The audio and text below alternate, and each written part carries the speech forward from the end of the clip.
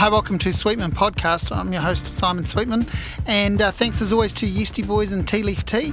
This is a conversation with a guy called Ben Tolich. He records and tours under the name Marley Marley. He's been making music for a decade or so, under that name I mean, and this was my first time meeting him. This was recorded a couple of months ago. He was in Wellington for a show, and he came around the next morning for this chat.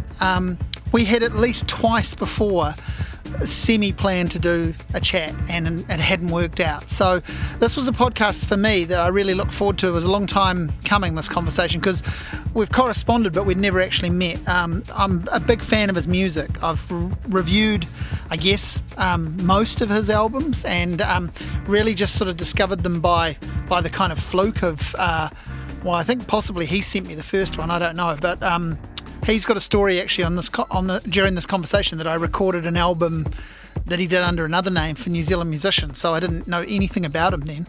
And I've just really liked his music, and we've had a few chats online, both Bob Dylan fans, so there's a bit of a conversation about that as part of this. And I just really, really enjoyed the chance to finally get to chat with him. We talked through his as we do, his life and his catalogue of music. We talked about mental health and religion, and we talked about his day job, which is working as a carer, and how he actually contracted the coronavirus right at the start, just right around the time before we were going into lockdown, as a complication of his work. Obviously it ran through the workplace, and everyone there was infected, so he talked about that. It was a fascinating conversation, and it finishes with a live performance. So this is a song that I think it's a brand new song. I think it's an as yet unrecorded song by Marley Marley, and I love this conversation, and I hope you enjoy this too. There'll be links to his music, and you'll be able to check that out. The most recent release came out a wee while ago, like last year, the end of last year. There was an EP and an album just before that. So there were two releases in 2020, and there's a catalogue of records to check out before that. So I hope you enjoy this, and if you're new to his music, please do check it out. This is me talking with Marley Marley, or Ben Tolich. So we've literally just met. You've walked through the door, but it's funny because not only have we corresponded a few times over the years and I've listened to your music, but we've been meaning to do this podcast. We've had it semi-scheduled a couple of times. Yes, yeah. Obviously last year COVID got in the way of not just our podcast but many things. Yep. And you've got a bigger COVID story to tell than some people. True, yes. But I can't remember before that. I can't remember how it worked out. But I think you've just had shows that have cancelled, or tour things that have changed, or you were down here and I was away, and vice versa. So anyway, I feel I've been listening to your music for sort of nearly a decade. Yeah, it's crazy. And I've been a fan, and we've exchanged a few messages, but we don't know each other. No, this is the first time. We're obviously into a lot of things, like we've been talking off tape for a few minutes about Bob Dylan, and probably that'll come up again. Mm-hmm. So we've got a bit of stuff in common, but I don't even know how I've sort of even found your music. Really? Yeah, I feel like I would have sent you something at one point. Definitely. I mean, definitely the last couple of records, but I feel like what I mean is the first album, the Goose Clock one, was the first full album, wasn't it? And I hadn't heard the earlier EP until after that. Do you know you actually reviewed? I have an EP that it's not on my Bandcamp or anything. Oh, that really? You actually reviewed for a New Zealand musician. Oh, well, there you go. So, okay. I need to put that. Oh, well, so maybe you did send me the Goose Clock record. I think I would have. Based on that's coming back to me now. Yeah, I guess for that first EP. Okay. The reason it's I should put it up at some point. It was before I really found my voice, so I don't tend to. I from Brotherly, the second EP, that's where I feel like I started. Yes. But you did review the first one for New Zealand Musician Magazine. And I obviously didn't hate it. You didn't hate it, no. It was, you didn't love it either. But right. Which is fair enough. Yeah. Gosh, I can't remember. You need to put it up because I'd be interested to hear it again. Yeah. I think, at the time, my influences were a bit more like... kind of pop rock kind of. I had a band, and it took me a while to realise actually I I really struggle with a band unless it's like, you know, the perfect group of musicians. Well, it's interesting because I was listening back to your stuff in sequence, the stuff that's available in sequence, to prepare to talk to you, and I was thinking, like, in a way, you've sort of done the opposite of a lot of people because your music started off sounding more band-like, and you've not regressed, but you've refined it to much more of a solo endeavour. Yeah. And actually, quite often with people, it's the opposite. The early EP is them on their own. True. The second EP or album, a friend has helped out. Yeah. And then the band either the band or the band arrangements grow, and you've almost done the opposite. Well, is it a conscious thing, do you think? Yeah, I think it came to recording myself mainly. So the first EP I did with a guy named David Parker, and I had I was still kind of playing as a band then. It was much more. It was a 3-piece, and it was a bit more.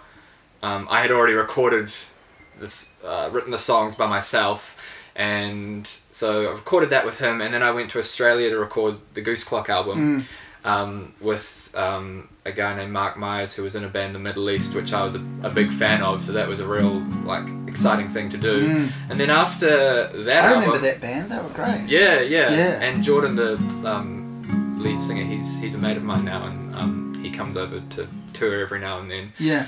One of my favourite songwriters, actually. Yeah. But so we did that Goose Clock album, and then I think so that after that. So I played in Avalanche City for a while as well as the keyboard player, and that was a weird period because I wasn't doing my own music. Yeah. And I don't know what kind of what kind of happened in my head, but I obviously needed to start recording again, and I thought I may as well just do it myself. And I think I was listening to a lot of lo-fi artists at the time, so I thought, well, if this sounds really bad, that's kind of cool too. There was that. I mean, there's always instances of it, but there really was that kind of peak of the cool lo-fi indie singer-songwriter in the early 2010s, wasn't there? I mean, there's several other moments through modern music history where that's a thing. But well, it's funny because I was kind of. So that was for the second album, and I set up in my parents' house in the basement, and I kind of just figured it out myself. I had friends teach me the basics because I'm a real technophobe, and it actually sounded, people afterwards said, who'd you record with, and because it actually sounds good. Yeah. And so I was a little bit bummed. I was like, damn it, I wanted to make a lo-fi record. But I haven't failed the hi-fi standard quite enough. And from that point on, I realised, this is probably how I'm going to do it for a while because, to me, before music, I would draw all the time, and if it feels like the same thing. I'm recording myself, I'm mixing myself. It's just my own little. It's like my sheet of paper that I have control over the whole thing. Eventually, I'll try some. I have to be someone I trust, but I'm keen to collaborate a bit more. But so that's why I think over time it's just become more refined. Where did the Marley name come from? So that's because that's a constant. That's your recording name. That's who you are when you make music. Yeah. So that's my grandpa called me that. It's Croatian, means like little or little boy, and I think at the time when I was trying to think of, I didn't want to be my own name, and I was thinking of. It just kind of came to me because I think I was feeling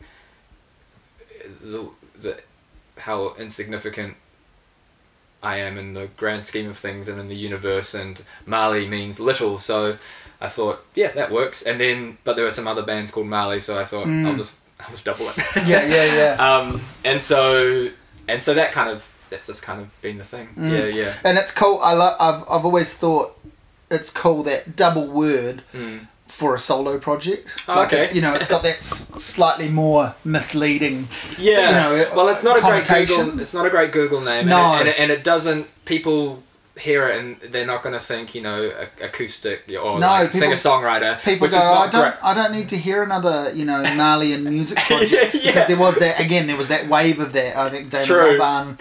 So I'm not doing myself any favours, but again, it's just something that was personal. That's cool. Well, no, that's cool. Not only the personal story, but it's cool to kind of hide your project in the internet's ether and let people find it? I think so. I think it makes it slightly more rewarding if someone does come across it and it's not what they expect. But yeah, like I say, I'm not doing myself any favours. But well, I can remember reviewing the Goose Clock album and basically saying, or the album after that, and basically saying, I don't like this album title or the band name.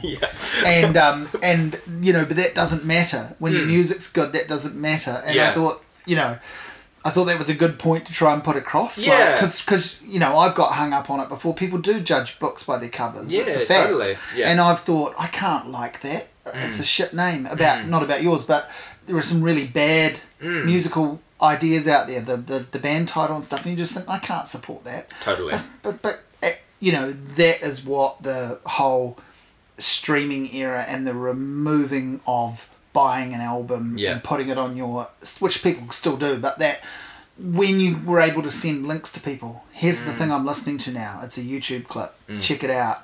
It became about, well, what does it sound like? Who cares what it's called, what it looks like? I like the idea that, from my experience, you listen to something and after you listen to it enough, the name becomes this whole world. Yes. And so I like the idea of Marley Marley eventually, becoming something else for someone, and then you can't erase it, once it's become that thing. Like, exactly like Smashing Pumpkins, I can't not think of what that is.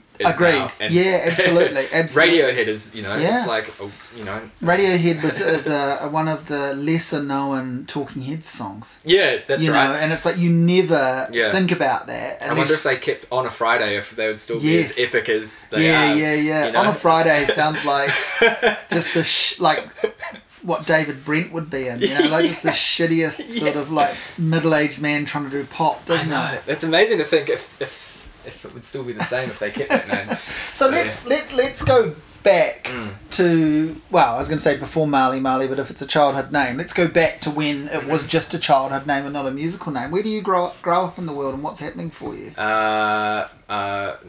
North Shore. Been basically in Auckland, my whole life. And you're into drawing? Yeah. From an early age? Yeah, so always kind of creative in that sense. Drawing and that was basically it. Arty family? No. Yeah, my sister is. She's an actor and a writer. So me and my sister have been always creative, and mum and dad in their own way, but not in an obvious way, so it's weird. They didn't like hate the arts and instruct you to do a commerce degree and make money or anything very like supportive. that. Yeah. Very supportive of our creativity. Yeah. But it's just funny how parents can not seem, that way, and then their children are like the opposite. They've been very supportive. But so drawing, and then music was always on the side, but it wasn't until I started skating. So skateboarding was like intermediate and first few years of college, and which I actually think is quite a creative outlet as well. Like, it's a sport, but I think people are drawn to it because it's very creative too, at least for me. And then, but it was the songs on skate videos that there's such a subculture around. And so many songs I hear now, like even going through Dylan again, I'm like, hey, this was from that skate video. I didn't realize. But so skateboarding, you're making me remember that talking to people. I mean, I skateboarded a tiny amount and could never call myself a skater, but through that I obviously knew people who were good at it and into it, and you talk to them about music and that's their reference point, so they will talk about how much they love Dinosaur Jr. or Mudhoney or the Beastie Boys or whatever, and it'll always be a link to either a skater who basically endorses them or just a video. There's a video called 411 VM, which was like they came out every maybe month or maybe more than that, but they would have the title of the song before the person's skate part, and so there was a band called Vast that I got so obsessed with, American guy, like alt rock dude. Before that, there was Kazaa, and I would find the song on Kazaa and make my own little CDs. And then, so I got obsessed with Vast, and I started teaching myself songs from playing the skate video and pausing it and learning by ear on the piano. There was actually an album Leaf song called The MP, which was on a skate video, and that was one of the first songs I taught myself on the piano. God, I love that album Leaf stuff. It's there's one album in particular that I love, but there's a few pieces off the other albums, and it's just like it feels like the perfect realization of space and texture and tune, all in one. Like it's basically, it's no surprise to see him go off and actually start scoring films. Is that what he's doing now? Okay. Under the album Leaf name. Oh, okay. But the last couple of records have been album soundtracks, and it's like they sort of always were. He's one of those great examples of, you could always.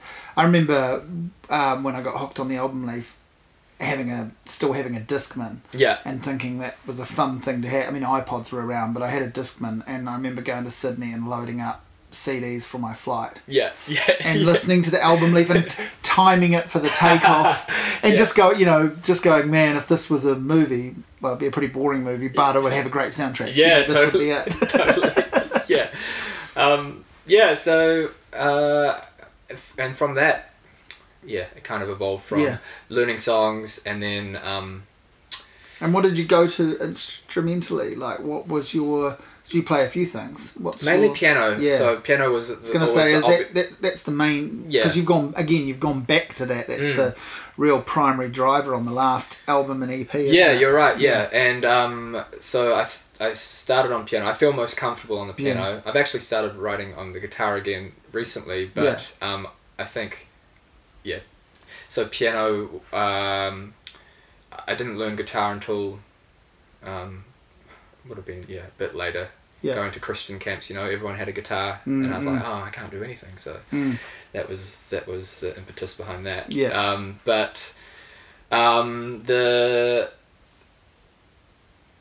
was I going to say? The piano, I actually got lessons in primary school on the piano, and it was funny. I had a lovely piano teacher who would try and get me to, follow a lesson, and then I'd be like, nah, can you teach me Pink Panther or something that I want to learn? And he'd actually go with it and teach me songs that I wanted to learn, which kind of meant I didn't hate the instrument, because I've had in other instances I've tried to learn an instrument, they've been very strict and I've been put off. So he kind of went with me, and then when I met my wife, at the time, my girlfriend, she invited me to her family Christmas party and introduced me to her uncle, and that was my piano teacher from primary school. Wow. So now we it's all kind of connected together again. That's a very New Zealand story, though. Yes, because your wife's a musician as well. And she's like classically trained.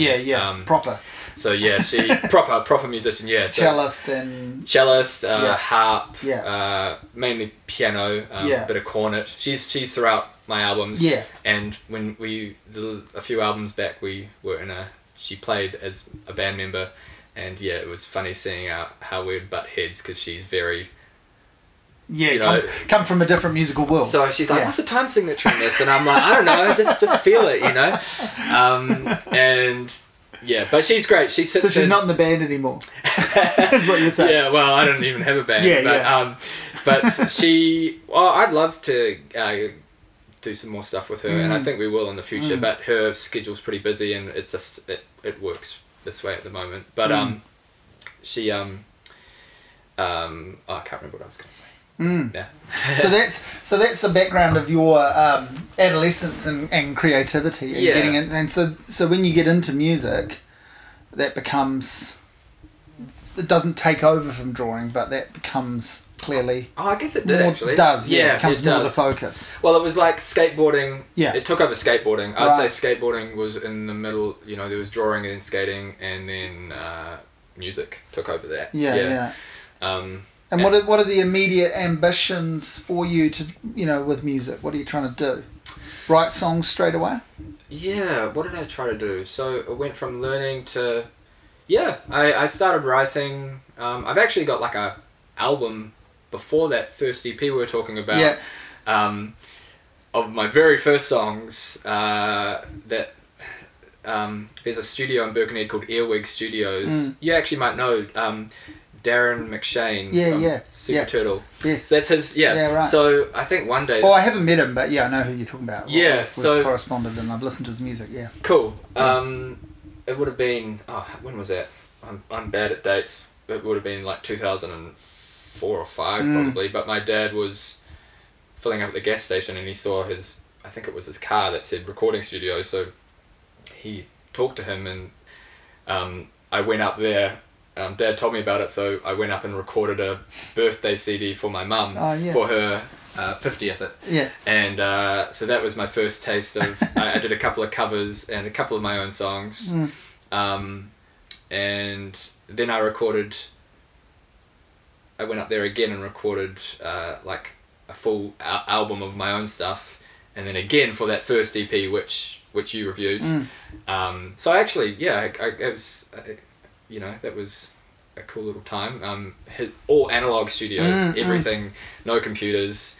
So it was an interesting taste to get into it. But what was your question about? Oh, just about what ambitions with music, and certainly with certainly with writing, because some people that go through formally learning an instrument don't necessarily gravitate towards writing their own fully fleshed songs straight away. They can write pieces of music, but it's a different. And then lots of people who have never get musical formal training jump straight into I've got ideas for songs, and what might run out as their facility for being able to realise them. I was very ambitious thinking about it. Yeah, recording all that stuff back then. So it was always just writing songs, I guess, and then and this is a horrible and a naff question, but where do the songs come from? Like, what are you, like, lyrically, what are you trying to put down in the early days? In the early days? Oh, man. Yeah, well, that's part of the reason I haven't put them up on. I hadn't figured out how to really, hone lyrics. Because there's a relationship here between, as you're getting musically more refined and more singular as an artist, you're lyrically getting more, sophisticated is the word, but you're also getting more confessional. More, the lyrics are running deeper into your, not just you and who you are, but intimate experiences in your life, like a diary. Yeah, you're right. Yeah, so lyrics, they started off very... Moon and June. I had no real understanding. Yeah. Like, they're not necessarily all bad, but I just didn't really think about the craft that much. And then that EP Brotherly is when I first started feeling like I was finding my voice, and those lyrics are quite conversational almost, just like I'm just going to say it how it is, and that's going to be... Can't argue with that. And would you still play anything off that? Because I was thinking those songs really, stand up with the more recent stuff. The arrangements are a little different, but they could be pared back to be played solo. And, I'm sure they started that way. So I got to support Fernandrews last year, which was cool, at the what's it called? The Hollywood Cinema, which I haven't played in a theatre like that, and I played one of those songs, for that. I still really like that EP. So Confessional, that came, the Confessional stuff probably came after listening to Sun Kill Moon, which was my second album. I was going to say, it comes in after Goose Clock, doesn't it? Yeah, that's when I was like, oh, wow. And I remember when we first sort of probably started corresponding a little bit, that was, Benji was a big record for a bunch of people. Oh, yeah, that kind of blew my socks off at the time. And, it still does. It's a great album. Yeah, I haven't listened to it in a few years, but I imagine of all of his stuff, and I don't feel much warmth towards a lot of the more recent things. There's just too much. Yeah. And the whole sprawling 17-minute monologue thing. There are people maybe listening to this, and there are people that love what he does that will swear by that stuff. And I've listened to a couple of them and gone, oh, there's a, you know, it's kind of amusing, but they feel like one listen things to me. But I imagine, you know, after you leave, I could put on Benji and just go, wow, what a beautiful album. I think I agree. I dabble in some of the recent stuff, but I don't get hooked on it. And, the way that Benji was the perfect balance of real craft as well as that confessional, like rambling stuff, because you know, they were just like great songs, you know, ultimately. That's what I mean, he's so filterless. I remember I email interviewed him years ago. Wow, really? Like I was at, like, it was a commission thing. It was for a little zine, one of Blink's Low Hum. Oh, okay. When he was doing the magazine things, and I think I did 2 or 3 interviews for that, and I think the other 2 were local. And then he's like, "Oh, can you interview Mark Kozelek?" And because he was playing here, he was doing a solo show under his name. Yeah. And I went, "Oh yeah," and he's like, "Yeah, it won't be a phone, it'll just be email." And you'd say, I'd send him these questions, just generic. I mean, email interviews can be pretty awful. Send him these generic questions for, you know, essentially gig promo. And they would come back with these like answers that are like, you know, it's not hard to see. And in the middle of you know, like, what's your favourite song to play on stage type question. Yeah. I can't remember what I asked him, but things like that. There would just be this like, you know, I first tried crystal meth when I was 13. Oh, wow. You know, I was sexually abused at blah, blah, blah. Wow. You're reading this stuff. Was he taking the piss, or do you think he was... Well, that's it. It was kind of like I had to do some major kind of digging around into other interviews to go, what's the line of consistency here? You know, and that was before his... Way before... Benji kind of stuff. Yes, way before that. Like, so, you know, and I was only a very... You know, I was aware of Red House Painters and things like that, and I was not a diehard. I liked some of the stuff. I was a bit of a fair weather fan, and I still feel like that. There are things, those first couple of Sun Kill Moon records I really liked. There's the one of Modest Mouse covers that I thought was great, and then the one of original songs before that, I like that. And then, you know, I'm interested in some of the covers that he's done over the years, but yeah, I couldn't say I was a massive fan, but I enjoyed seeing him play. He's problematic to talk about now. Yeah. And you know, I'll ignore that because that's not what we're discussing. But Benji is, it's one of those, and I feel like hopefully it will remain as one of those things you can point to and say, you don't need to listen to anything else by this artist. You don't need to know anything about them. Just listen to the stuff, and it's just gorgeous. You know, it's just heartbreaking and life affirming at the same time. Exactly. I had such a reaction to it. It reminded me of, you know, things like that Todd Solondz film Happiness, and just I started thinking about, you know, not even other albums, but you know, paintings I'd stared at, films that I was like, this is what he's done. He's made a piece of art. Exactly. I think. Yeah. So how could it not have an impact on you? And especially for me, that time in my life, I was struggling, like going through, you know, some mental health stuff and really unpacking a lot of things. And so it was the perfect, it gave me permission to do something like that for my own songwriting. So there's one song off my second album, which is basically, you know, taking that on, using him as a way to completely confess about what I'm experiencing. And it was really liberating because I could have hid behind metaphors and stuff, but I'm like, let me try and do that for myself and just say it how it is.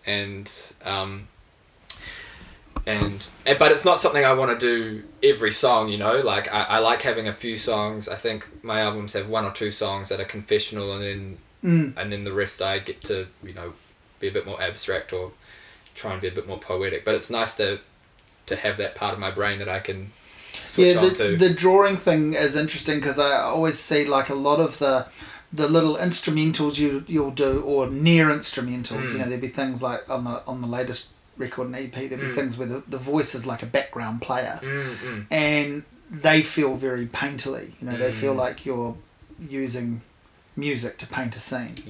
That's right. Recently with that EP, it's been it's like an exercise in just, I think every album I try and improve my technique, or I have improved my technique, and this one was really wanting to just have a piano album and really work on melody, and I got a particular style that I've been trying to evolve. That you can have like a certain momentum and flow. Still songs in there, but it's some of it's improvised too. Yeah. Like it's some of the first stuff that I've had sections where I'll kind of improvise a little bit, which makes it kind of you can since it's only voice and piano. I feel like you can listen to it more when there's sections that are kind of random, kind of brings you in a little bit.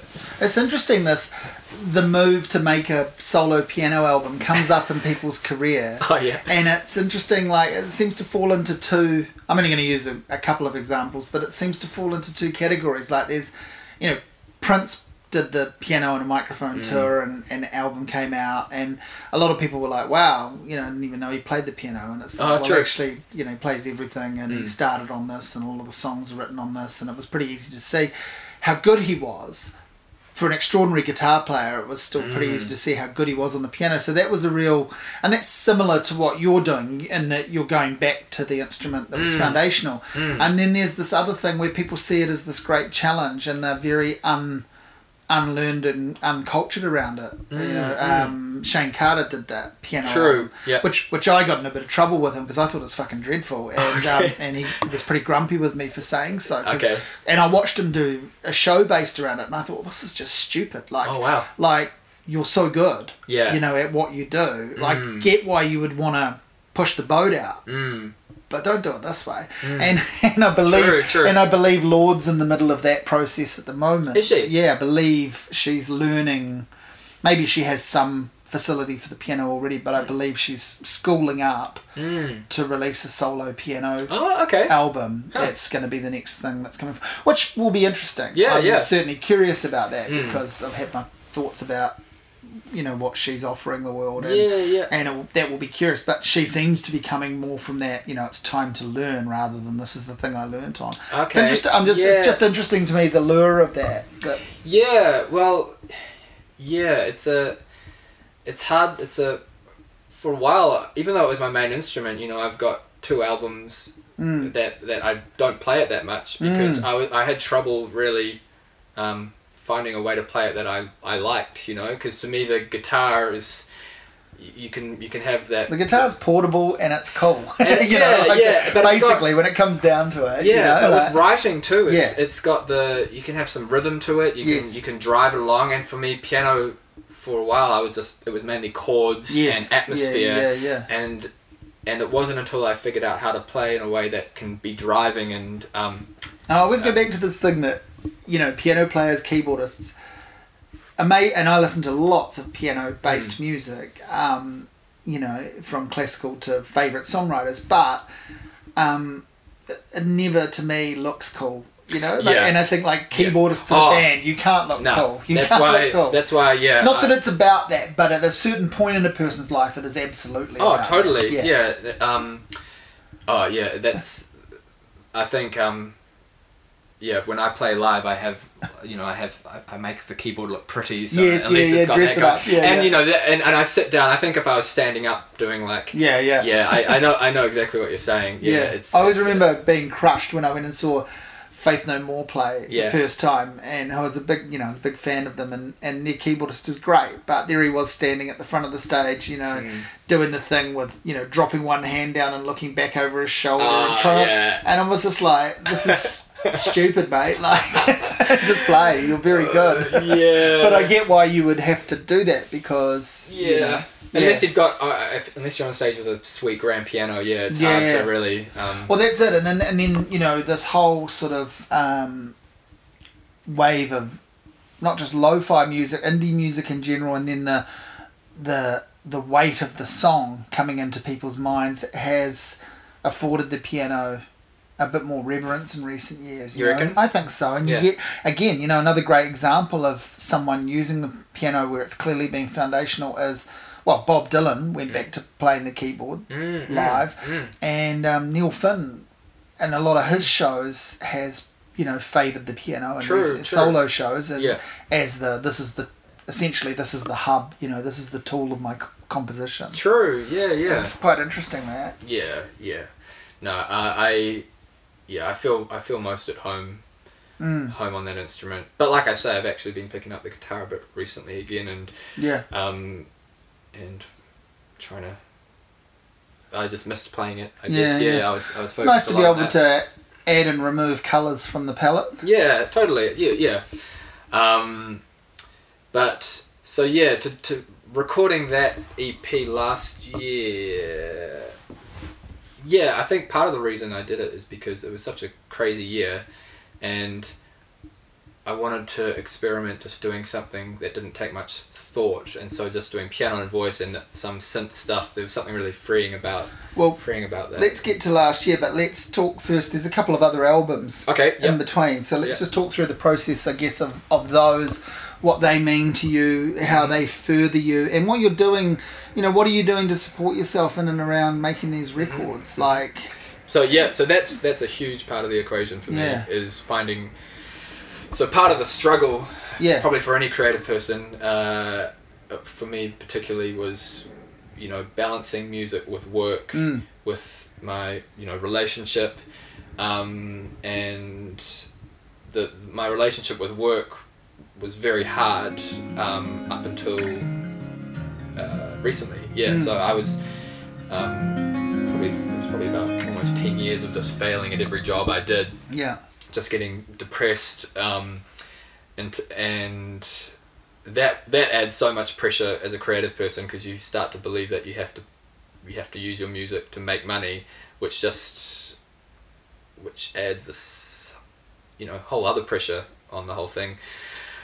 So working, what did I do? I did window cleaning for a while, which was fun, but again, I wasn't particularly good at, but I was working with friends, so that was cool.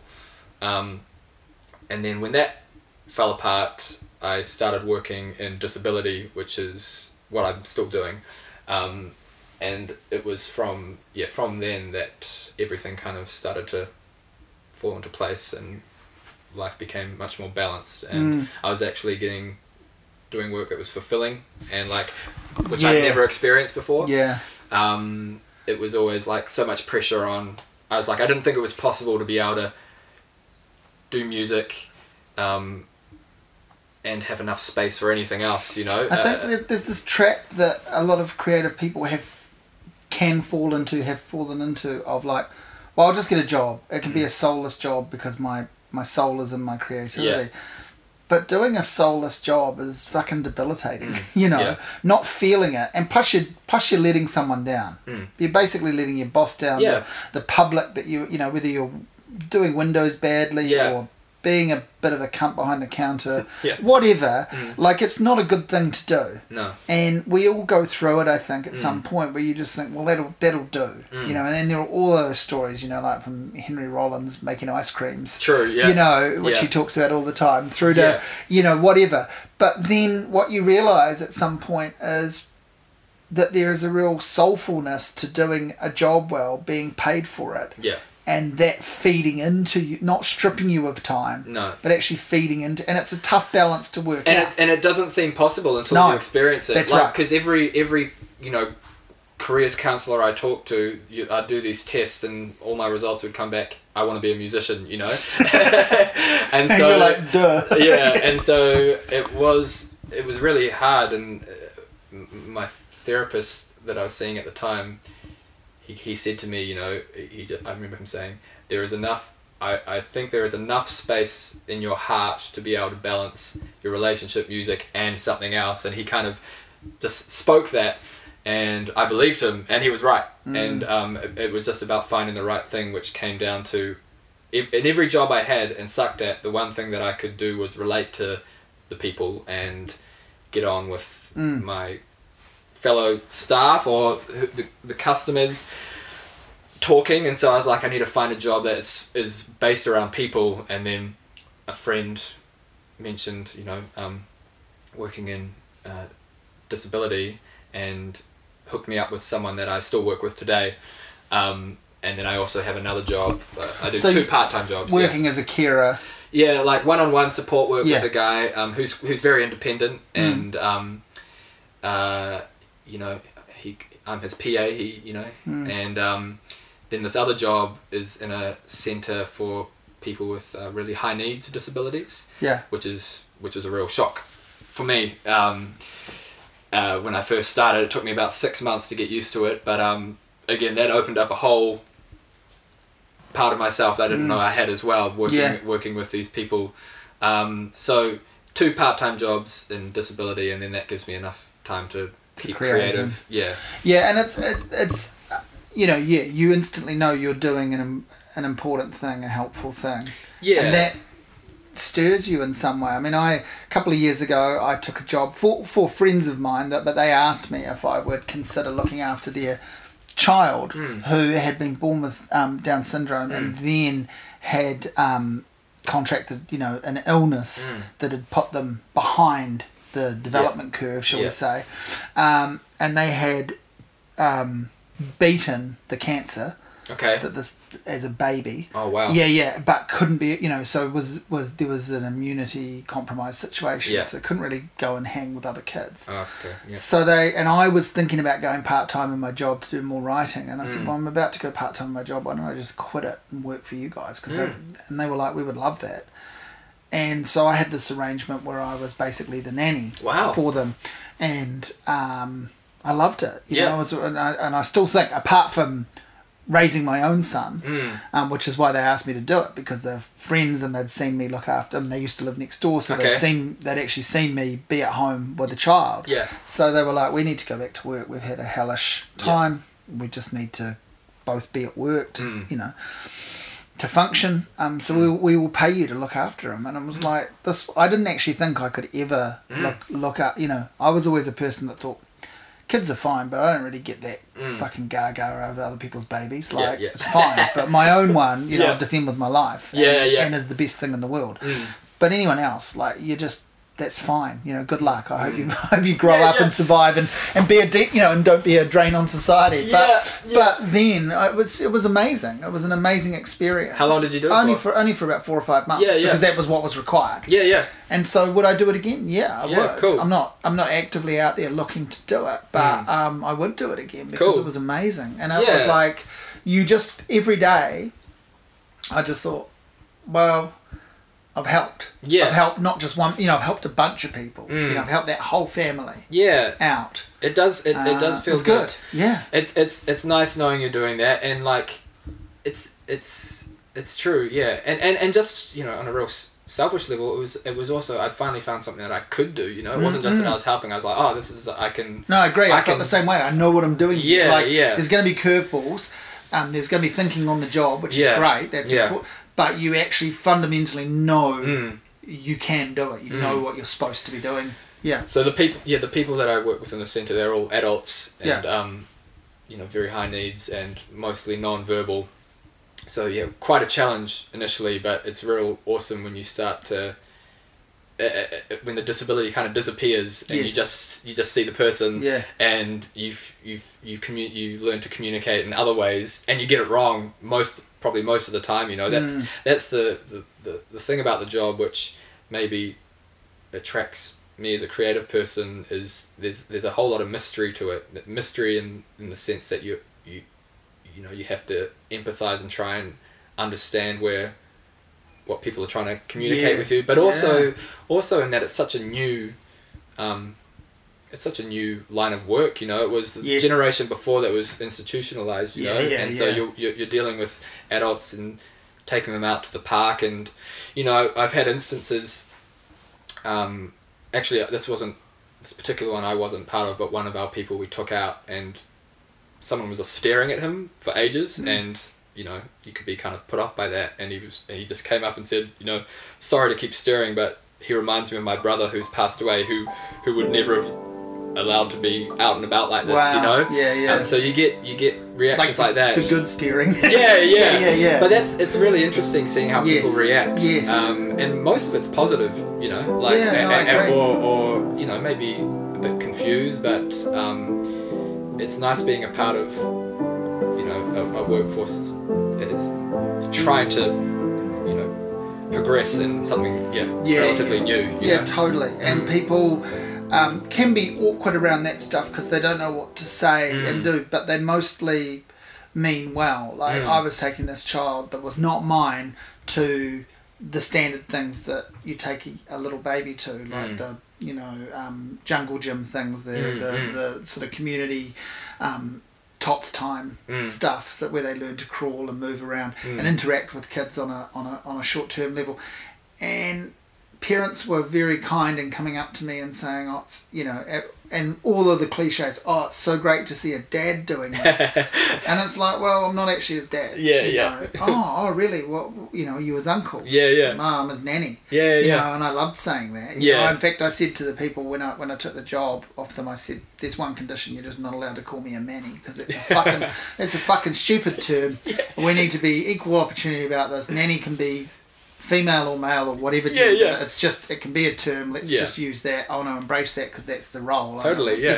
And so I loved saying that to people, and then they'd be like, "Oh wow," and then people afford this over the top kind of, "Oh, you must be a really special person." It's like, actually, ask the members of 660. I'm actually a bit of a cunt. It was good. It was good fun. Like to I just. hope you said that. Yeah. Just to. I did say to someone once, ask Fat Freddy's Drop what they think. Okay, Yeah. So, but it was good. It was good to do this, and then you go back to I would finish that, and I would come home to write my reviews and stuff, and I don't know if I would do it in a different way, but I felt a spiritual level of enrichment that wasn't there when I had done some other jobs. So it was good. So that's for me that things started falling together once I found that work, and that's when my creativity started really. I was able to just write and record, and since I'd recorded myself with the second album, and people said that sounded good. Which one was that? That was As a Dog Dreams. Yeah. I was going to say that. I mean, that album, because I sort of forget all the titles when I put on the spot thinking about them, but I can see the covers, and I can, and I think your albums, they make sense in a line. You can tell what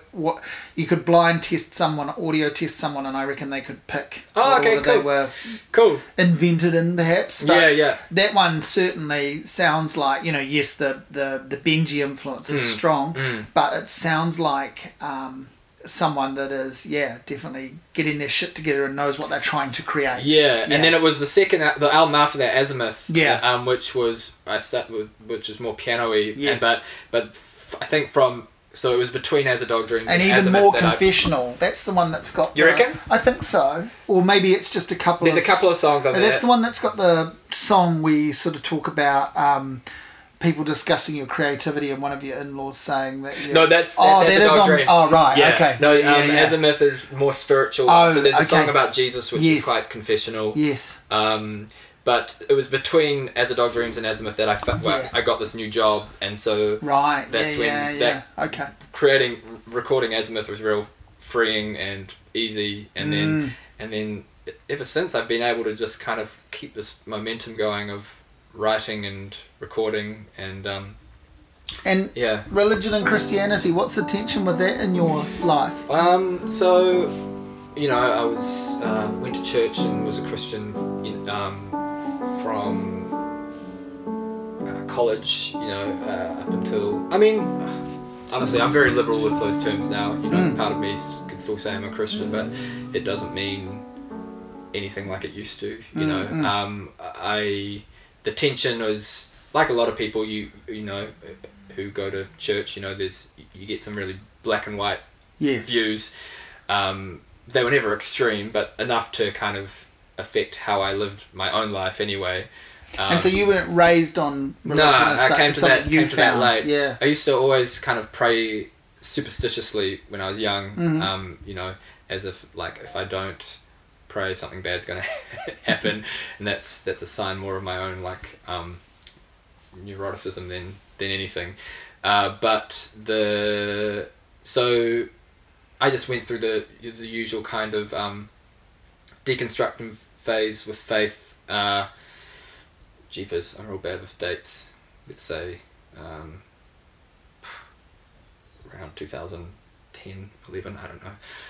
And now it's just, I have a lot of time for the metaphor of spiritual Christianity. The reason I ask is that's what it feels like. I mean, you can feel that when you go through the albums, and you can go whatever you want to call it, religion, certainly spirituality. faith and the idea of it, it's a theme that hangs over many of the songs. It's a language to explain something else. And I'm still, you know, I and I think I'm looking for it more myself these days. So, you know, I try to find it in people's work more. Like, interesting. You know, I wrote this poem maybe a month ago called Church is a Verb, and I felt really strongly about that, the idea, and I'm not, have never been any sort of religious person, but I felt really strongly about that idea that, you know, for all of the blame people put on the one-sidedness of the church, the idea of it is an incredibly uplifting thing and a force in people's lives. And to acknowledge that and know that you don't need to actually go there and be there, but it can be there for you. Well, it was funny. I think once I kind of did the psychological, you know, spending time in therapy and really pulling myself apart internally and piecing myself back together, even in just a purely psychological sense, the language of, you know, spirituality, for me, Christianity, because that's what I knew, started to make so much more sense. Once you kind of haven't, you know, go through something like that, and as a metaphor and as a way of, you know, describing your own truth. So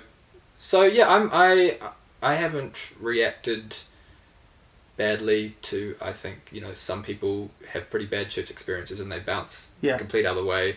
I try and, you know, have some sort of relationship with it, but it's very open, you know. It's It was I mean, it's interesting. I've sort of was, and we'll get to this in a bit, I guess, but I feel like in some ways that the role of religion and spirituality in terms of your songwriting, it kind of all leads to this cover of Bob Dylan's Changing of the Guards. That's cool. I like that. Yeah. I like that. I sort of think, like, again, like just in terms of me viewing and hearing, I mean, I've heard each album as it's come out, admittedly, but viewing and hearing it as a line, it's like, oh, this is where it goes to, you know, and that really makes sense to me. It's kind of the opposite for him, because he was starting his religious phase, where mine was almost coming to, you could say coming to a close, even though it's not. But isn't that the great thing about songs, is they mean things to different people, and they're there for you to discover at different points. And well, Changing of the Guards for me is a song that was one of the first songs from Bob that I learnt and loved, and I went to India back in 2009, I think, with a church group, and I played Changing of the Guards. We were at this centre called Freeset, which is like based in the red light district of Kolkata. It was a pretty mind-blowing experience, you know, especially at the time for me. Didn't really know if I had the tools to really comprehend what was going on. But anyway, I played Changing of the Guards to the people there, so I have this cool relationship with it, where I've, you know, it's been with me for a while, and it was nice to finally kind of put a version of it down to record. It's a pretty incredible song, and I think you do a great thing with it, because you do make it clearly different from the version he recorded, but you bring out, you know, it's recognisable, and you bring out it feels like that great way to do a cover, where the songwriter is basically going, if I'd written this song, this might be how I would, you know, rather than a carbon copy thing. Well, there's two ways people do covers. I love this song so much, I just want to play it. And then there's, God, I wish I'd written a song like that. Here's how I might have put it. Here's how it would have come out of me. Totally. And you know, the song is it's got such a great rhythm and groove, and I knew I couldn't do that by just playing it on the piano. So because it's the opening track on Street Legal, and that was the first Bob Dylan album I kind of went, what the fuck is this? And I wasn't really sure about it. Like, I had lots of Dylan on CD, and it was one of the first ones I bought on vinyl because I found it somewhere cheap, and I was like, gosh, I don't actually know this album. Got to hear this. And I remember loving that song, but also thinking, what the fuck is this album? And it's an album I've really gone back to recently. Yeah. And in fact, because it really, I mean, people point to Slow Train Coming, but it really is the start of Bob's Christian journey in music. He was going through stuff when he was writing that. Yeah. And because it's the first thing after, he's just dealt with the divorce and everything in the record previous. And you can hear it in the lyrics. It's pretty apocalyptic and but hopeful, and he's on the brink of something. But I heard it on. I never had Street Legal. I just had a compilation, and that was a song on that album. Yeah. Which. So I came to Street Legal later, and it's not one of my favorite albums, but that song. Some good things on it though. Yeah. And that song is, and it's funny how you hear songs when you hear a song on a standout song like that on its own. It can be really funny hearing like the parent album, and it's and in that case, I mean, it leads off the album, and it's one of the great Dylan.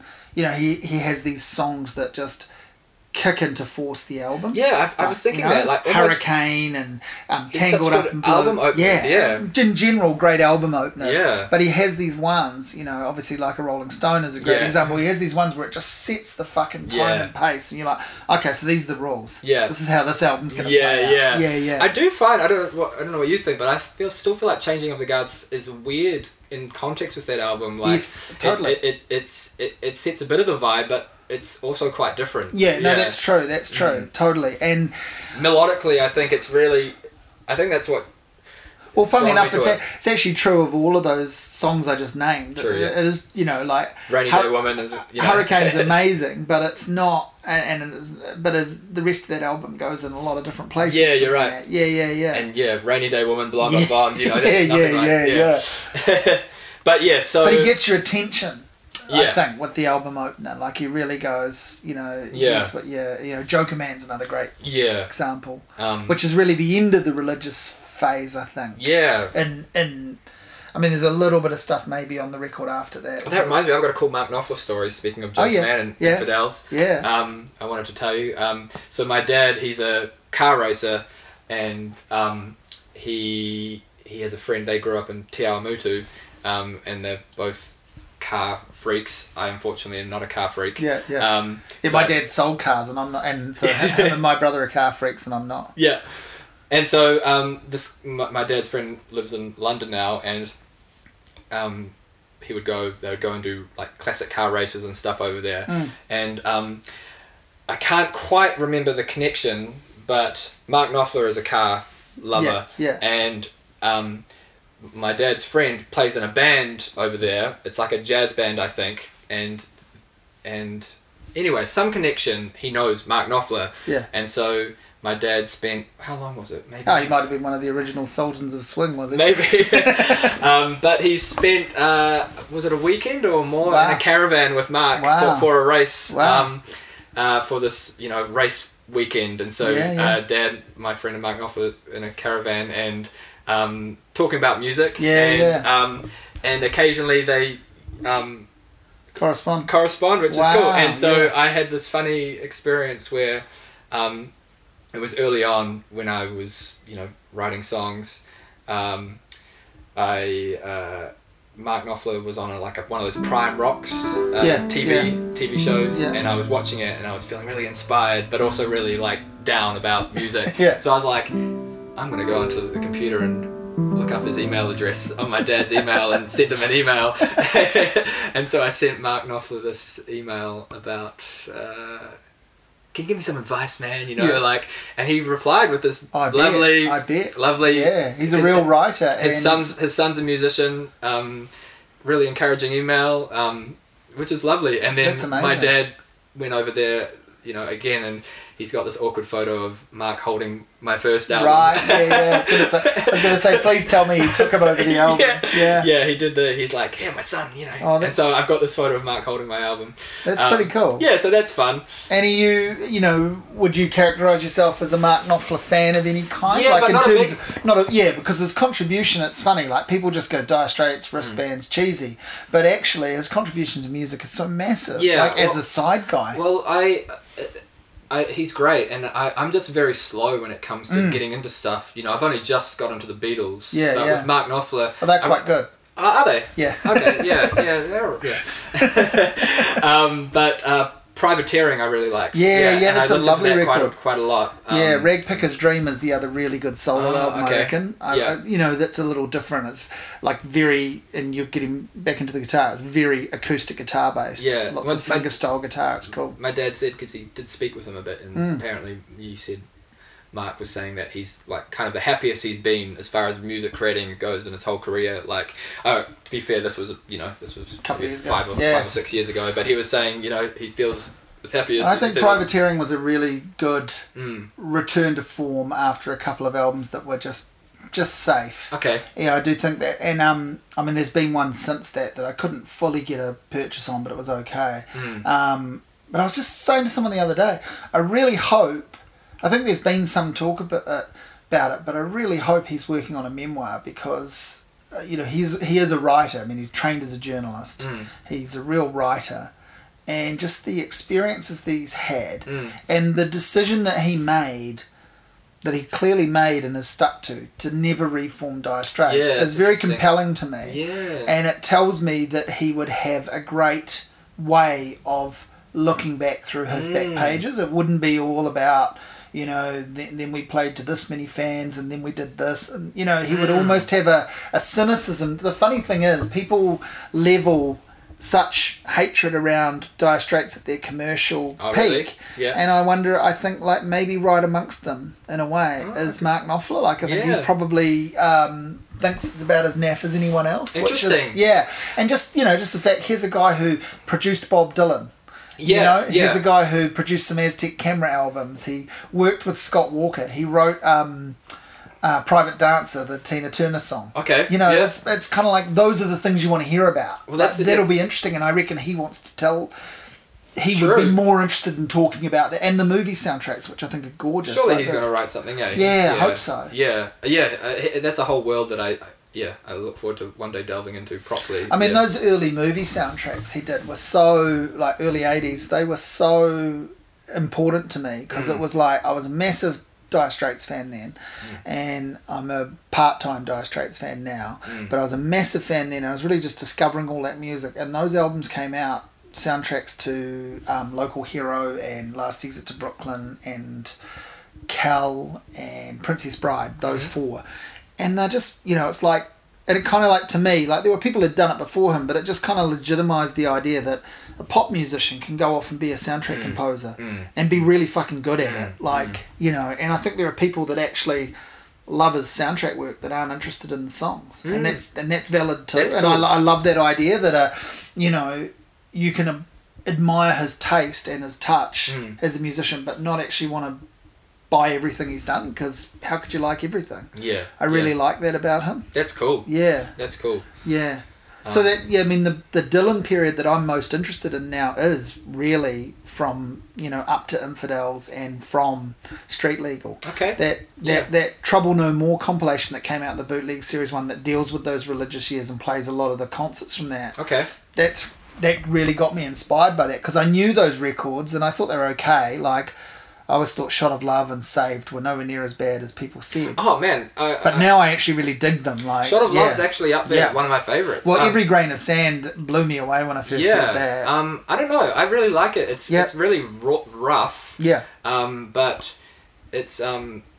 great songs.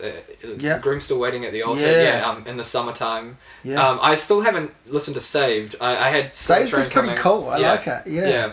So Slow Train Coming's great, and I've got that gap in the middle. But Shot of Love, it's cool. And even that he's starting to not be so religious. Like it starts. Yeah, Slow Train's great, and which is Knopfler again playing on it, but. Gotta Serve Somebody is another one of those great sort of statement of intent songs that I think true. And there's a few different versions of that live and stuff over the years. It's really a powerful song, and I think it's also a great example of that church as a verb, spirituality as a metaphor, like that it's actually irrelevant whether you believe in Christianity or not, but here's what the bigger concept actually means. And I just read there's this book that came out in 1980, and I just read it about a month ago. A really good music writer called Paul Williams wrote this book called Dylan, What Happened, and you'd think he'd be it'd be an anti-Dylan book, but it's really positive about the religious years. Cool. He went and saw like 7 or 8 shows in a row, and it's a really slim volume, and I found it in a second-hand store, and he basically talks about how people wrote off those Dylan years without actually listening. They just read a couple of reviews and went, I'm not a religious person myself, this must be horseshit. And he goes into bat for him and basically says, here's what was good about this, Well, that's what's cool. That's what's great about Dylan is, this uncompromising, going his own way. I was actually just listening to interview, Adam Buxton and Paul McCartney. Oh yeah, that's a good one. And they talk about Bob Dylan, and Paul's like, I went to his show last year and it took me a while, like everyone says, I didn't actually know what song he was playing. Whereas with Paul, you always know. That's but Paul was like, I really like that he does that. And, I Paul would like to do that, but he can't bring himself to. Yeah. But that's what I find really inspiring about people like Bob Dylan is like, and Neil Young and and the work ethic too, right? Like the delivery, I think that's what I don't know if we're still going through the albums, but the album that I put out last year, that was kind of the ethos behind it, was like, because I was going through a lot of Dylan stuff, and it's like, just put the song down and things are going to be a bit bung here and there, and it's not going to be perfect, but it's as long as I get the song, that's what matters. Well, we'll talk about last year, but since as a bridge, how did you get into Dylan? Because I know we talked off tape about how, and I'm the same, he becomes this force that sort of comes in and out of your life. But when did you first kind of connect with him? My dad played a part because he had Bob Dylan in the car. I remember hearing Hurricane. Actually, that was on a skate video, Hurricane. And I remember listening to that a lot. Also, I have to thank my dad for Leonard Cohen as well, because he's been a huge influence on me. So watching those docos and then finally going, okay, what are the albums around here? Freewheeling, Times Are Changing. So it was just the folky stuff, and then I never really bothered with the rest until 3 years ago, I reckon. I knew of it, I knew of songs, I had the best of, but so there was a big gap. Bob took me away from band music into singer-songwriter music, and then that led me to appreciate people like Bill Callahan. I remember hearing Smog before I heard Bob, and I didn't, since I was just into bands, I was like, what is this? So Bob was the first one to get me into singer-songwriter stuff. That latest Bill Callahan record. Record, I just think that's kind of like a Benji record for me. I reckon it's really up there. Except I reckon it's way more low-key, but I think it's like career best stuff. And there's great. But Bob really is the king of the singer-songwriters. He's the reason, that people were able to go off and do that job. And people talk about him having a shit voice and stuff, which is not true, but he did liberate the idea that you had to be the world's most perfect singer. True. Man, he's a great singer. It's funny, it still obviously people have an issue with his tone, but it's not that he can't sing. No. I listen to... You always spot a real Bob Dylan fan because they'll always defend his singing. No one that really likes him and has listened to him will ever go, he's a shitty singer, but I like his songs. That's 101 shit. That's... Listening to, even his more, Time Out of Mind, I was listening to... One of my favourite songs is Trying to Get to Heaven. Oh, yeah, that's beautiful. And his voice, his inflections, people when they first hear it, they just hear but it's like, he's the pacing of that song is so crucial to it. Musically, the whole way that song is delivered is why it's so good. And I remember, I'm a big fan of Lovesick. I just thought that was really, that's when I sort of knew he was back. If you like, after a few years in the wilderness. The first time I saw him wasn't a particularly amazing concert, but Lovesick was just I think every time I've seen him, he's played Lovesick. You went to his pretty recent... I did. I saw the one in Auckland a couple of years ago. Because arguably he's playing the best he's played in a while, I was so pleased I went to that. Because I saw him in 98 with Patti Smith, and then I saw him in 2000 whatever it was. I've seen them twice, probably, those shows. Yeah, I saw the one with Annie DeFranco opening in like 2001 or 2, and then I saw him in about 2007, and I went, right, I'm good. You know, I haven't actually seen an amazing Dylan show, but all up, it's been good, and that's fine. And then he's been a couple more times and I didn't go, and then I think it was 2018, and I just kind of went like, fuck, I've just got to do this. I've got to go and see him because... And so I went, and I'm really glad I did. Yeah, it was great. Yeah. And, you know, we won't see him again. You know, that was my thinking. Like, he'll play. Yeah. He'll play. Well, that's how I felt. I went to Leonard Cohen's last concert ever. Yeah. You know, and that was special because my dad was there too, and he introduced me to Leonard Cohen, and I can remember him playing Chelsea Hotel and going, I wonder if this is going to be the last time he plays this song in front of people. And then it was. Yeah. Yeah, it's still it's amazing. I mean, we saw in New Zealand, we saw one of the last ever Prince concerts, you know. True. You know, and I went to that, and I'm so glad I went to that. Yeah, you wow. know, and that was really special. Wow. And, you know, and I mean, I didn't go, Leonard Cohen came here 3 times, didn't he, in total? And I think I went to him twice. So the first time that he came here on the back of that big tour, and that was amazing. And the second time to me it was great, but it was rinse and repeat. Yeah, you know, I didn't need to see it twice. He had a thing. He had his thing. He had his show, and which is why you go back and see someone like Dylan or Prince, because you're going to get a different show. Yeah. You're not going to get the same show. I mean, Prince played two shows in Auckland in one night, and they were different. Wow. You know, he didn't just come out and repeat. They're really quite different. I think there's 3 or 4 songs the same out of about 30. True. Yeah. Wow. You can look up the set lists, and it's like they're very, very different. Cool. That's really cool, eh? Yeah. So you're getting back into Dylan, and that is having an impact on this album that you made last year. Yep. Let's talk through 2020, because 2020 is a strange year for everyone. Yeah, man. And you had an interesting year. So the album was all recorded. You recorded it at home? Yep. At home as well. Yeah. And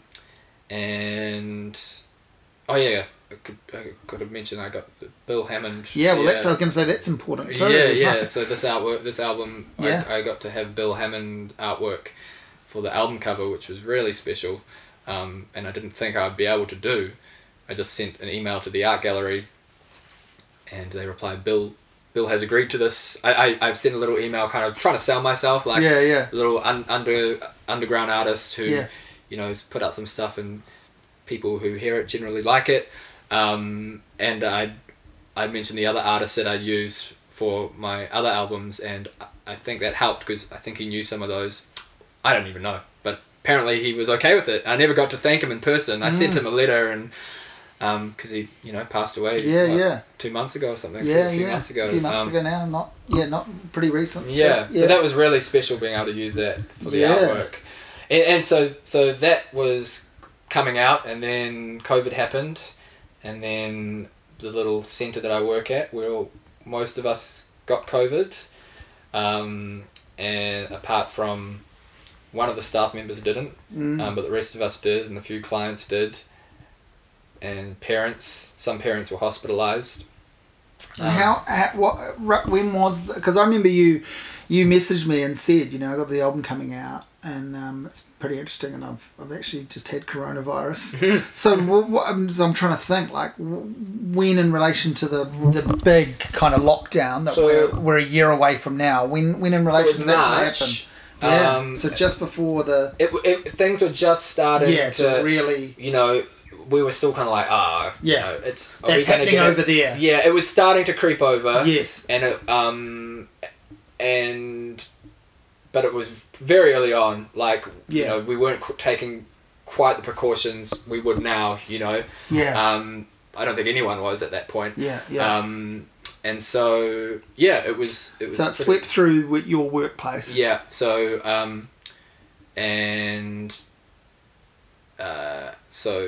I got a call from one of my co-workers saying, in the weekend, saying, do you feel funny, Ben? And I'm like, oh, actually, I got a bit of a sore throat. And he's like, I feel terrible. And I'm like, huh.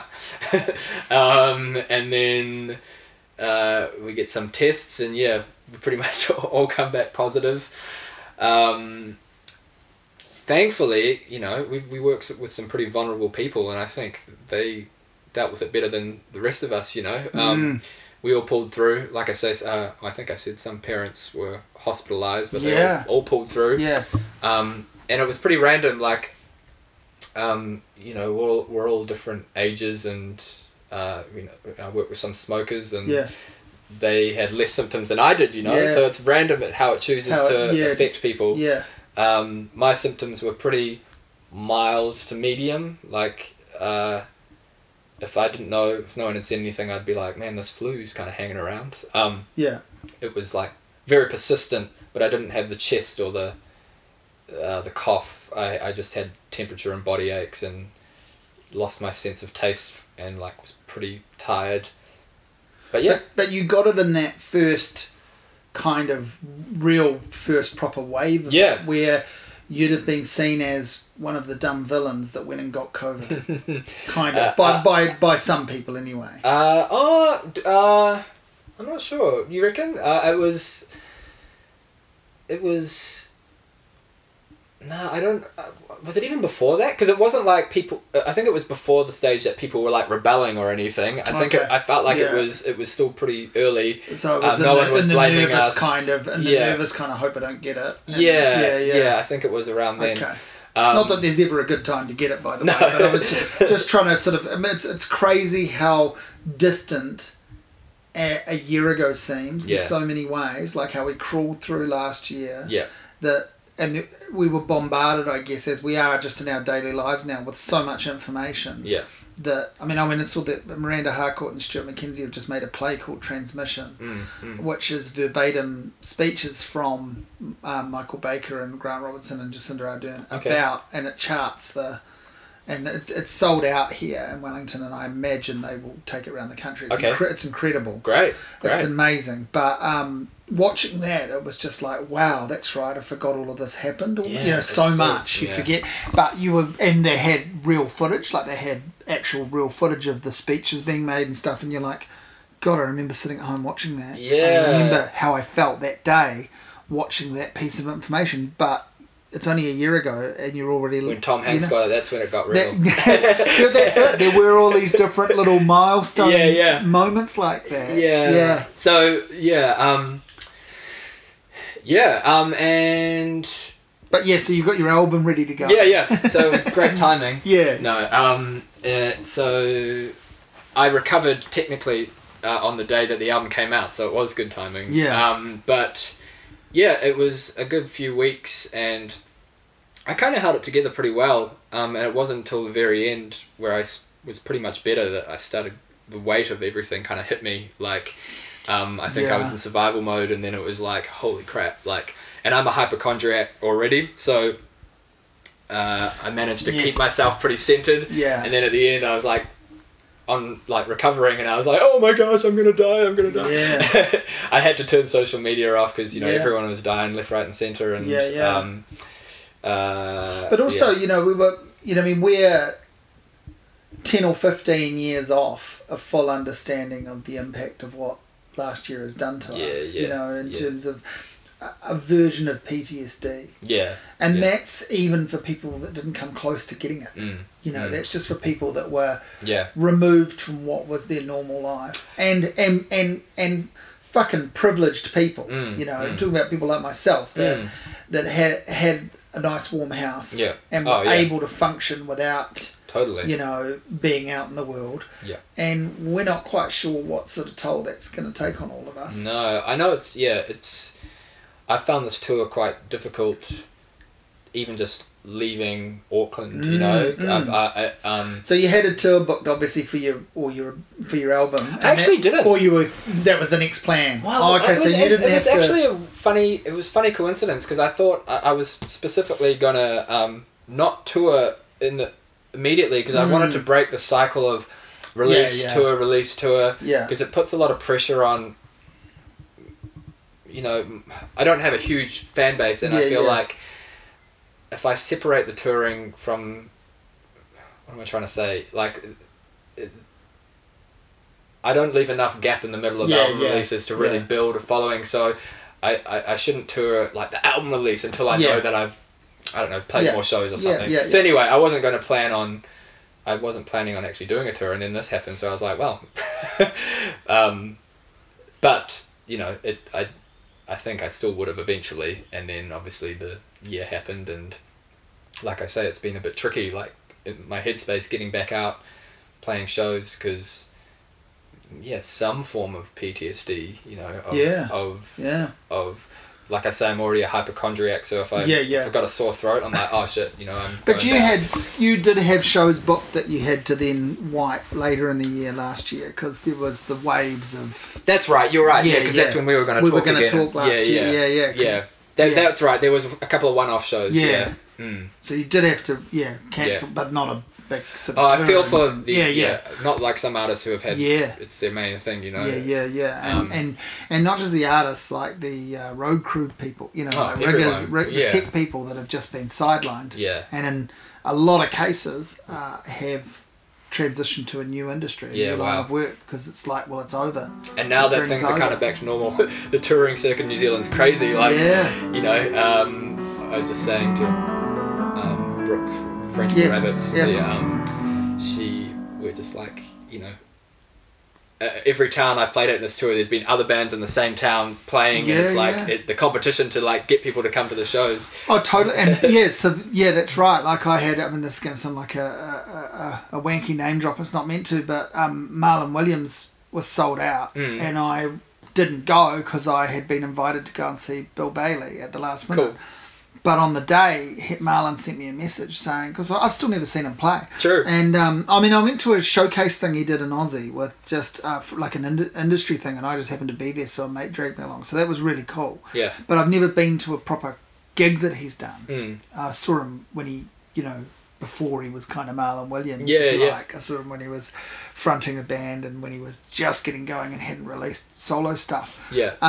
In small venues. So I haven't seen him since he's become Marlon Williams. And I really want to. And he sent me a message saying, hey man, if you want to come along, it's sold out, but I'll slip you in. And I said, I've got to, I'd love to, but I'm going to Bill Bailey. And he's like, oh yeah. As I was writing this, I thought, fuck, you're probably going to that. Sure. And I was thinking, like, how lucky are we that those are the choices, 2 sold out shows on the same night. Yeah, exactly. Doesn't seem that long ago that we're all going, fuck, we'll never see anything ever again. Yeah, and for other countries. And other people are still in that phase of life. We've bounced back pretty quickly. My hope is that it's hopeful for Fingers other countries, crossed. though. They look at us and they go, okay, things might get better, obviously it's a whole different thing for other countries. Yeah. Politically and all that, but hopefully it's a hopeful thing for people to see. Yeah.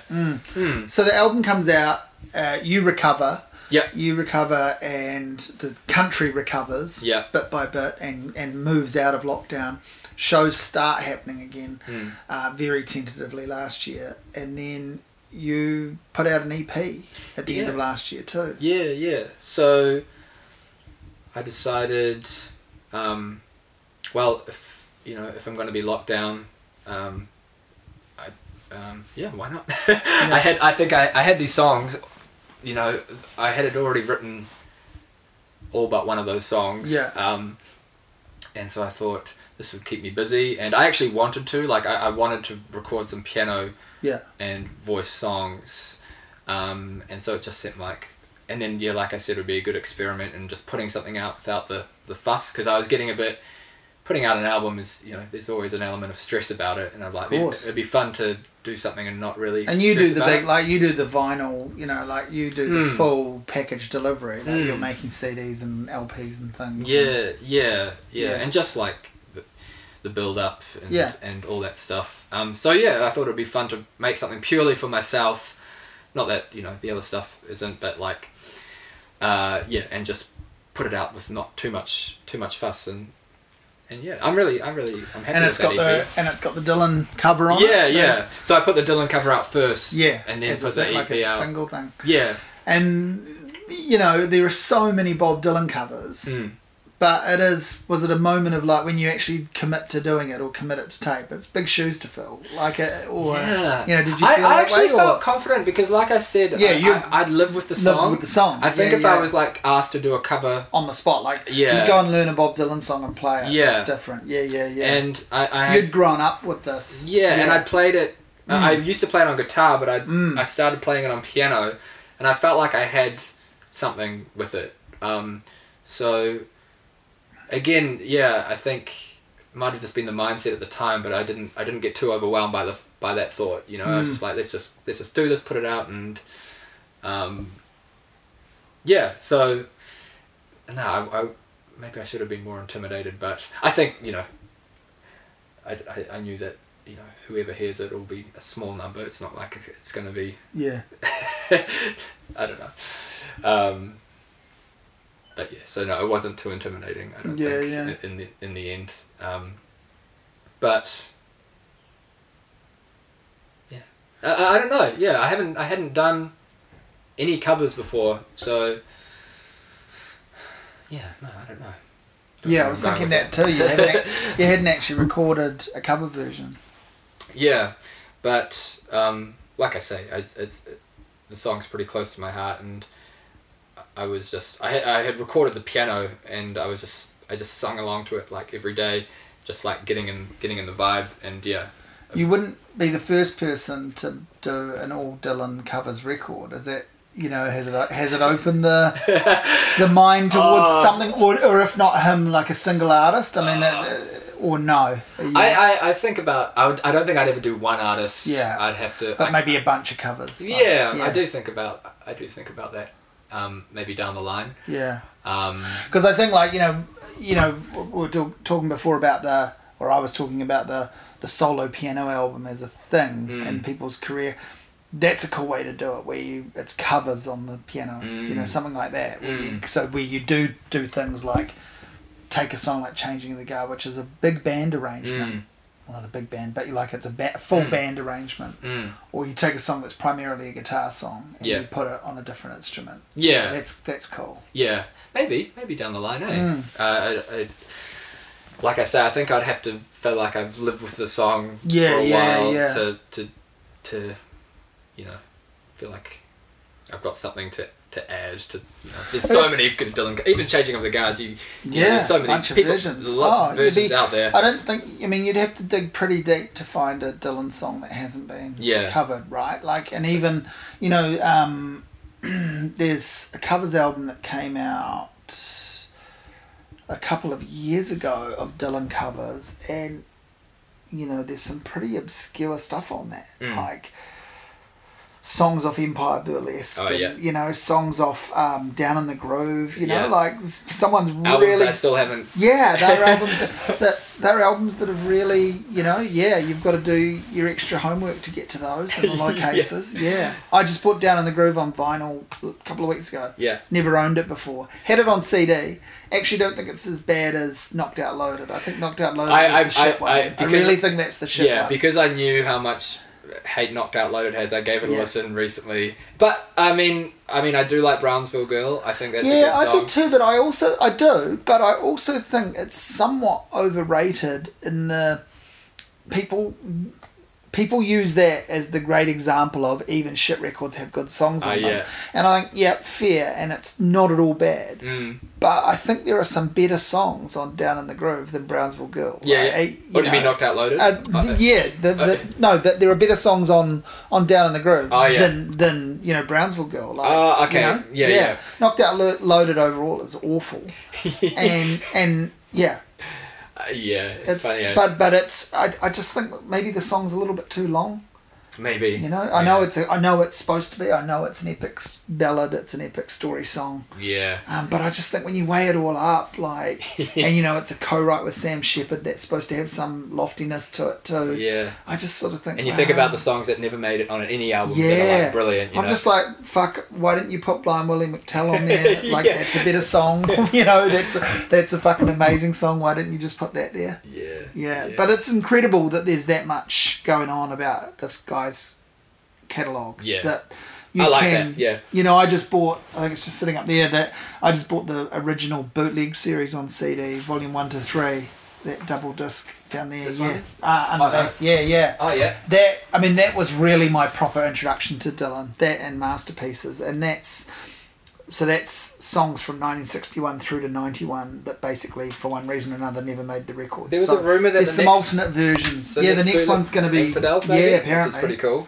But that one, like, I love the bootleg series, but that one in particular is the one. You know what's cool? I heard if there's ever a bootleg series for Street Legal, because Yeah. apparently Changing of the Guards, I think, was written on piano. Yeah. I remember reading somewhere that he... Yeah. Somewhere. So it would be so cool to hear if there was a piano version of that album. Yeah. Imagine if you got really close to it without knowing it. That would be incredible. That'd be It's great. quite possible. I mean, the thing is, there could be an individual bootleg series for practically every Dylan album. That's how, yeah. like, there are the alternate versions of the albums, there are the outtakes. Like, it's pretty insane how much recording was done, you know, for almost every project. And certainly there's heaps of good stuff around the time of Oh Mercy, which is, you know, an interesting album. I really like that album, and that's, for a lot of people, that's the start of him getting his groove back after a couple of... I listened to that the first time recently at the gym. Yeah. And, I Most of the Time, which I love, that song, I just heard the original version of that recently, which is just him on acoustic guitar. Oh, okay. And it's so different. Yeah. You know, it's Cool. so different because the recorded version is draped in Daniel Lanoir's production. Yeah. Which I really like. Some people don't like his stuff, but I really like what he does to a song, and I think that works. Yeah. Yeah. Well, his production, especially Time Out of Mind, that's what makes that album Big special. time. And you can see that Dylan kind of rebelled from that a bit after that, going... Yeah. I actually really like Dylan's production. Like, Love I and do Theft too. is a new Yeah. album for me too. Yeah. I only just got into that. Yeah. I thought that was somewhat overhyped at the time, so I'm Yeah. just getting back into that now, and it's pretty great. Like, yeah. But you can hear that Dylan would rather things be much more straight. Yeah, and I mean, there is probably too much of them, but those covers albums, the Sinatra sort of styled ones, I think they're beautiful. Yeah. Fallen Angels, I think, is incredible. Yeah. Triplicate is probably a bit, you know, it's taking it a bit too far. That's the only one I've got. No, the first two are really good. Okay. And I think Fallen Angels in particular is the one. Like, Cool. the band is a bit more lively on that. It's not all sleepy. Yeah. It's not all sleepy time. Well, it definitely brought his voice back for the recent album. Yeah, totally. Yeah. Yeah, well, I've just bought the new one on vinyl, so I'm gonna spend a bit more time with it again. It was a good lockdown record. I was excited about that when they came out, and I spent a bit of time with it, and I really like it. I think lyrically he's jumped. It's top of his game. And I did the thing that I do, and now I'm kind of thinking, maybe I will say something about it, but I always like to, once, you know, a couple of times a year, a really big album comes out, and I just think, I'm not going to write about that at all. I just want to live with it. Yeah. And, you know, the two were that and the Fiona Apple album. Okay, yeah. I just bought them and enjoyed them. Cool. And went, I'm not actually going to, you know, Yeah. I don't need to add to the noise about that. Okay, I just want to have them. And it might sound a little naff, but it's just a thing I think I need to do as someone who writes a lot about music, is just try and own an album or two for just myself. That seems rather than good. be defined by, you know, you said that about it. Do you still think that? Yeah. Which to be fair, doesn't happen that much. I don't have a massive audience, but I just know that for the better part of 20 years, that's what I've been doing. I think that sounds healthy. Yeah. Sounds good. Yeah. We've had a nice chat. Do you want to play something? Sure. Yeah. Have I forgotten to ask you anything? Is there anything what's going on? Is there anything else you want to plug? Nah. I'm just played in Wellington last night and got Palmerston North tonight. Yeah. And a living room show, and then my next show is in Auckland, June 5th at the Wine Cellar. And then I think I'm just gonna maybe start recording again. I've got almost enough songs to start recording again, so I don't see why You shouldn't. I shouldn't. Yeah. Yeah. I think I've found that I don't like to sit on songs for too long before I record them. So yeah. Well, you know, you can. I mean, you haven't needed to do this yet, but like again, Dylan's a great example of this. Neil Young definitely. You can revisit them. You can re-record them in a new way. You can suddenly decide that you need to. You know, you could go back and you could re-record the early EP rather than release it. Do a piano version. Yeah. Well, I'll see how I go. I thought I'd play a new song. Yeah. Because it's quite short and sweet. Sure. Alrighty.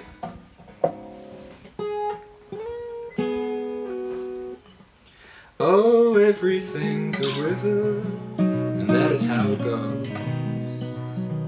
The ports are uncertainty, and we live And I'm meaning to ask you where you think you are with me, with the full moon and streetlight on a breezy midnight tree. And I hear it when I'm sleeping. You wander to the porch, unhook the chimes, lay 'em on this side, and blow out the torch, the torch.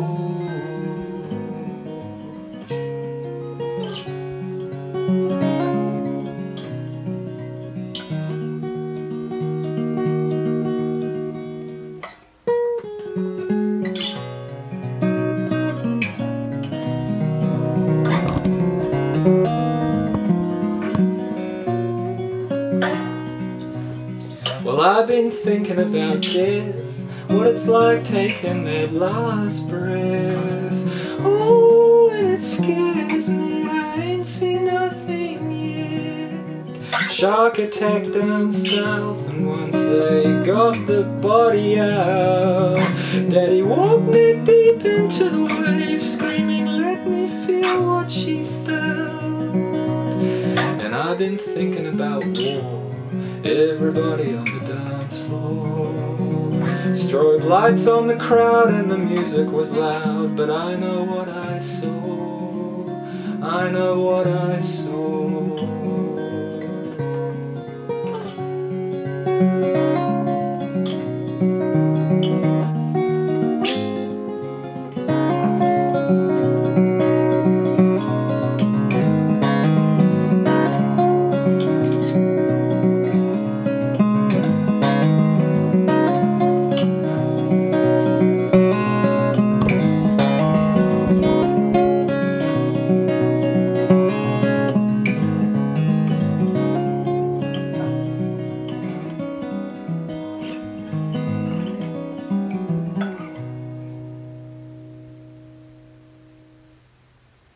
Yeah, man, that was beautiful. Oh, thanks. What a nice way to finish. What a nice exclusive to have a new song, and it just reminds me of what I love about so many of your songs is they just arrive like little snapshots. Oh, cool. Like they feel like you just move straight into them. Cool. And they are, in some way that song is still happening. Cool. You've stopped playing it, but I'm still hearing it. Oh, that's nice. Yeah. Oh, bit nervous playing first thing in the morning without any warm up, but no, that was a pleasure. And it was nice to finally have this chat because we've talked about it a couple of times. Yeah, definitely. Yeah. You'll have to come to a show next time. For sure. When you're free. 16 years, 16 banners united over the field where the good shepherd grieves desperate men and desperate women divided, spreading their wings neath the fallen leaves. Fortune calls. I stepped forward from the shadows to